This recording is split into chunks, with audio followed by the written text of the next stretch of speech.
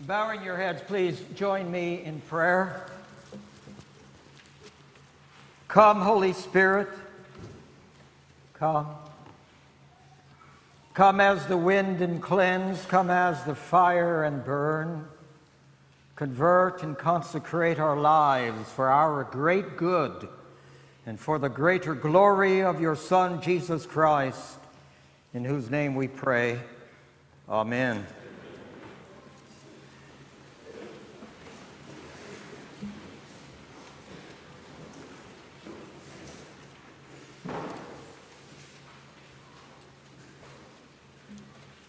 If you live in a world where the innocent and guileless are killed and wounded by the hatred-filled plots of others, you might be prudent from time to time to keep your doors locked or to live with heightened security so that in going to your school, you pass through a gate that only those with the right badges may come. Most of us can understand why the doors were locked on that first evening, because we live part of our lives behind locked doors. So when John's Gospel says on the evening of that day, the first day of the week, the doors being locked where the disciples were, for fear of the Jewish leaders,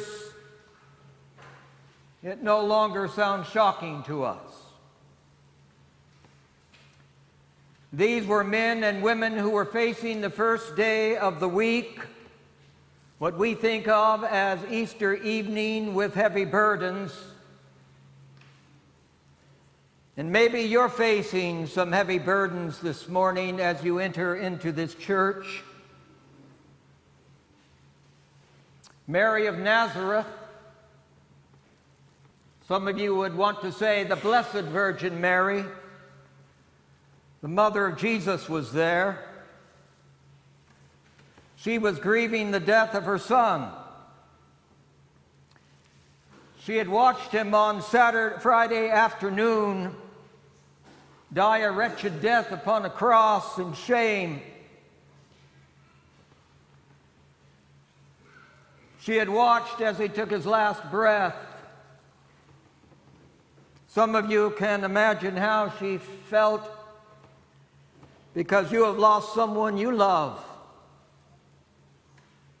And the waves of grief rolled over you and took you down like a child in the surf, rolled around in the sandy, rocky bottom, not knowing if you would get up in time to have a breath, only to rise above the surface of the waves and have another wave come and take you down again.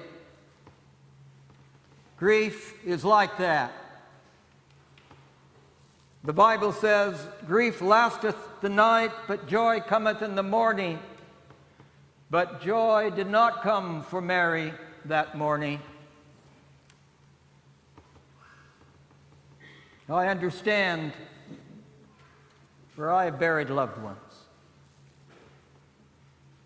Peter was there, dogged by his failure.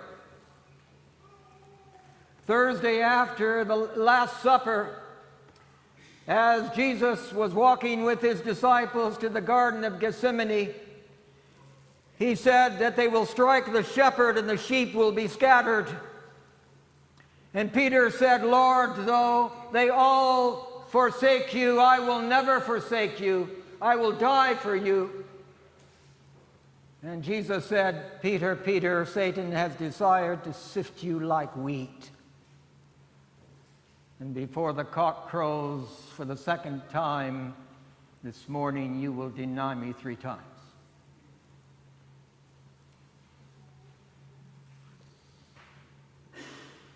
I understand what it's like to fail towards those you love the most. and to fail like Peter in his chosen vocation of profession. For I have lived with my failures as a bishop and as a priest, and worse yet, as a husband and a father and a grandfather. And in my own failures to live a life worthy of my profession of faith as a Christian. And if it's not my failures that I have lived with over the years, that I've had to learn to cope, it is the failures of those with whom I lived as a parish priest, the marriages I was unable to save, the problems in a parishioner's life I hadn't noticed soon enough, and as a bishop, the failure of priests under my charge to fulfill their duties appropriately. So I can get into the skin of St. Peter, for I've been there myself. John was there. He was feeling the weight of a new responsibility. On Friday afternoon, there at the cross, a ringside seat right next to the mother of Jesus. And he heard the words as Jesus looked down at him, "Son, behold your mother. Mother, behold your son." And suddenly a new responsibility came into his life. Not one he had chosen, but one that had been chosen for him. I know what it's like not to get the responsibilities and burdens you would choose, and get the ones that are chosen for you.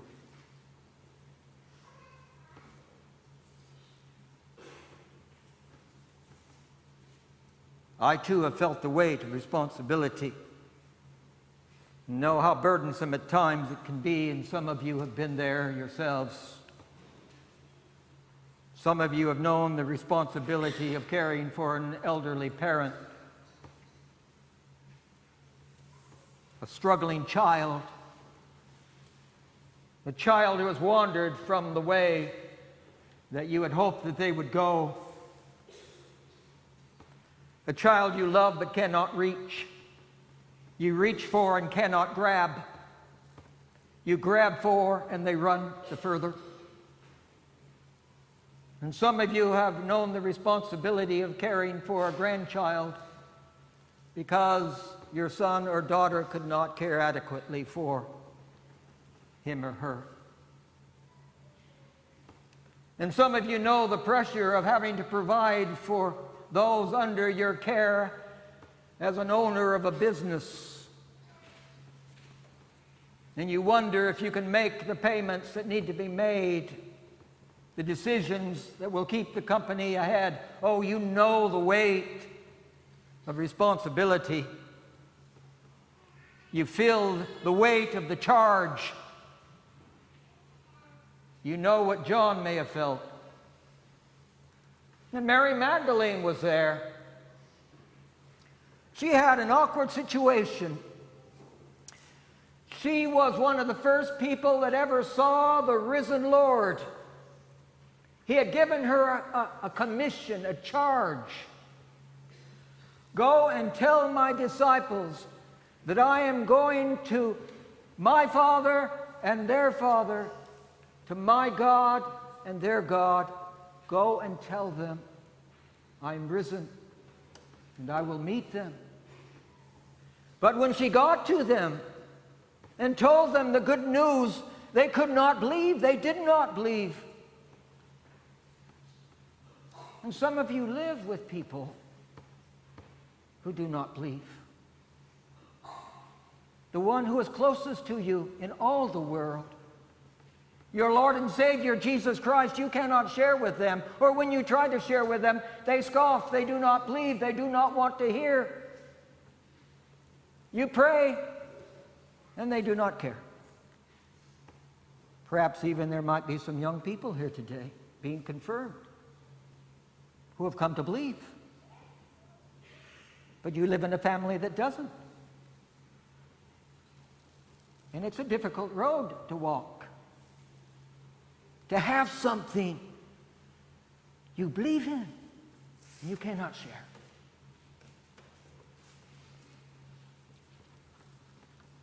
Lord, give me the wisdom, you say. Help me to know what to say, when to share it, and when to be quiet. There were others that were there, Andrew and James and Matthew, men without leader, without jobs, without an immediate livelihood, facing an apprehensive and most uncertain future. Perhaps it was only their need for one another that kept them from scattering like frightened quail across the hills of Judah and the villages of Galilee. They were all there in the same room, just as all of us are here today, in the same room. And the Bible says, and Jesus came and stood among them and said to them, Shalom Aleichem, peace be with you. Shalom Aleichem, peace be with you. Their fears quieted, their minds stilled. All shall be well, all manner of things shall be well. He breathed on them the Holy Spirit. And he showed them his hands and his feet. It's what theologians call the continuity and the discontinuity of the resurrection. You say, Bishop, what do you mean? The continuity and the discontinuity. Well, when they last saw the body of Jesus, there were nail prints in the hands and nail prints in the feet. And they just don't go away with the resurrection. There are certain things that will remain on the far side of the grave when you are resurrected because of your faith.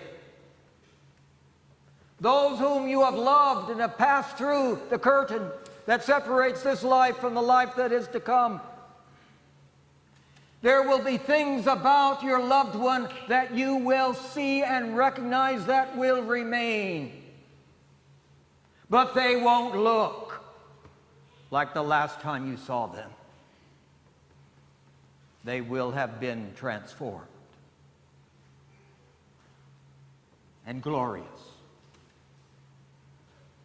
But the wounds of Jesus are still there because he presents them to the Father. Jesus presents to the Father the hands pierced and the side wounded and the feet wounded. He presents them as a full, perfect, and sufficient sacrifice, oblation, and satisfaction for the sins of the whole world, and he presents them to the disciples as well. As that great Charles Wesley hymn puts it, those dear tokens of his passion still his dazzling body bears, cause of endless exultation to his ransomed worshipers. With what rapture gaze we on those glorious scars. You know, John Stott, that great Anglican preacher, said he could not ever believe in God if it were not for the cross. How could he, in a world of suffering and pain, believe in a God that did not feel its touch? James Shillikoe, the poet of the battlefields of World War I, described it well in his poem, Jesus of the Scars. If we have never sought thee, we seek thee now. Thine eyes burn through the dark, our only stars. We must have sight of thorn marks on thy brow. We must have thee, O Jesus of the scars. The other gods were strong, but thou was weak. They rode, but thou didst stumble to a throne. But to our wounds only God's wounds can speak, and not a God has wounds, but thou alone. No other God in any religion presents wounds for us to see and scars upon the body that he bore. No other God has scars and wounds but thou alone. But in showing them his wounds, he is not glorifying suffering, but manifesting its transformation. It is not his victimhood he presents them with, but his victory. So that our sin and suffering draws us to the one who suffered for us, and God's love and peace broke through and breaks through still to heal and sustain and transform and to resurrect. And so he still speaks the words, Shalom Aleichem, my peace be with you. But one was not there. One was not there. He's my favorite person in this narrative because I've known him in every church I've served. You see, Thomas is one of those people who limits reality to what is tangible and visible. They insist that even God must be tangible, not just that Thomas wants proof. He wants evidence. He wants the experience. He wants to know. He doesn't want to have to believe. He wants proof. So when the disciples tell to him, we have seen the Lord, he says, unless I put my finger in the nail print in his hands and put my hand in his side, I will not believe. The reason why I like him so much is because he's been in every parish I served as a parish priest. And what impresses me about the Thomases that I'm talking about is they continue to come to church every Sunday. Most of the 8 o'clock service, I understand. It's shorter. You're in and out. You can get to the golf course. You can get out on the boat. And you don't have to mess around with the music. But they're there. What keeps them coming? They are like Thomas. They are loyal. He's there 8 days later. He's still suffering with these wild, crazy, charismatic believers that sing Jesus. I love this person. I've spent my ministry trying to reach this person. And I'm trying to reach you now. You see, Thomas is there like an actor on stage, the footlights so bright, the spotlight so glaring, he cannot see the audience before whom he has to perform. But all the while they're watching and listening. And all the while Jesus is watching and listening. And what does undo Thomas at the end is not, I think, that he sees Jesus. It's that Jesus quotes his words back to him. Put your fingers in the nail print in my hands. Put your hand in my side. Do not be doubting, but believe. You know, the Bible says that faith comes by hearing, not seeing. Faith comes by hearing, and hearing by the word of Christ. And when Christ speaks these words, he hears the voice of the good shepherd who knows his sheep, and his sheep know him. He calls them by name. They listen to his voice, and they follow him, and no one shall snatch them out of the nail-printed hands of Christ. Peace be with you, dear Thomas in the pew. Blessed are those who are unhappy with their doubt. There are certain circumstances in our lives that are discouraging and painful, and feelings that are deep remain with us, and questions go unanswered, and fears remain, and anxiety and responsibilities and failures and sins and struggles are constantly with us. And we wonder where he is. The disciples had forgotten. They had seen his miracles. He had healed the bodies of the sick. He had multiplied the loaves of bread. He had calmed the wind and lake waters. And when he showed up and said, "Peace be with you," he calmed their hearts. Because he was still Lord. He was betrayed by Judas, denied by Peter, arrested and bound by the soldiers, but he was still Lord. Evil men pushed him from trial to trial, 8 of them during that night, but he was still Lord. His flesh was scourged with a flagellum, leather straps, embedded nails, embedded rocks, stoned to grilled to a sharpened edge, dragged over his body till ligament and blood and bone was exposed, but he was still Lord. He was spit upon, stripped, mocked, crowned with thorns, dressed like a clown in a purple robe, but he was still Lord. He was brought by Pilate before the crowds. "Behold the man," the governor said, and they said, "Crucify him, crucify him," but he was still Lord. He was led out carrying the crossbeam through the streets of Jerusalem, stumbled and fell, too weak to carry the beam any further. It was placed on another man's shoulders, but he was still Lord. His hands were hammered with spikes into the crossbeam. His feet and the bones of his feet were split with nails, but he was still Lord.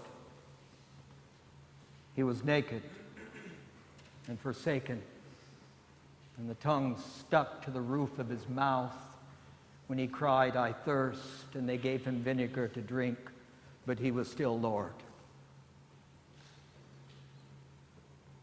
He was wounded for our transgressions, crushed for our iniquities. He cried out in his dereliction, my God, why have you forsaken me?" But he was still Lord. Surely he has borne our griefs and carried our sorrows, yet we esteemed him stricken, smitten by God, and afflicted, but he was still Lord. He was made a curse and hung on a tree for sinners like you and me, but he was still Lord. He was taken down from the cross and placed in another man's tomb, but he was still Lord. And on the third day, he got up, with the grave clothes no longer upon him, and with a body that cast shadows in the sunlight, but could go through walls, because he was still Lord. And he can come today into your life and speak to your failures and your grief and your responsibilities and your lack of wisdom. And he can say still to you today, Shalom Aleichem, my peace be with you, because he is still Lord. We must have you today, O Jesus of the scars, for you are still Lord. Amen.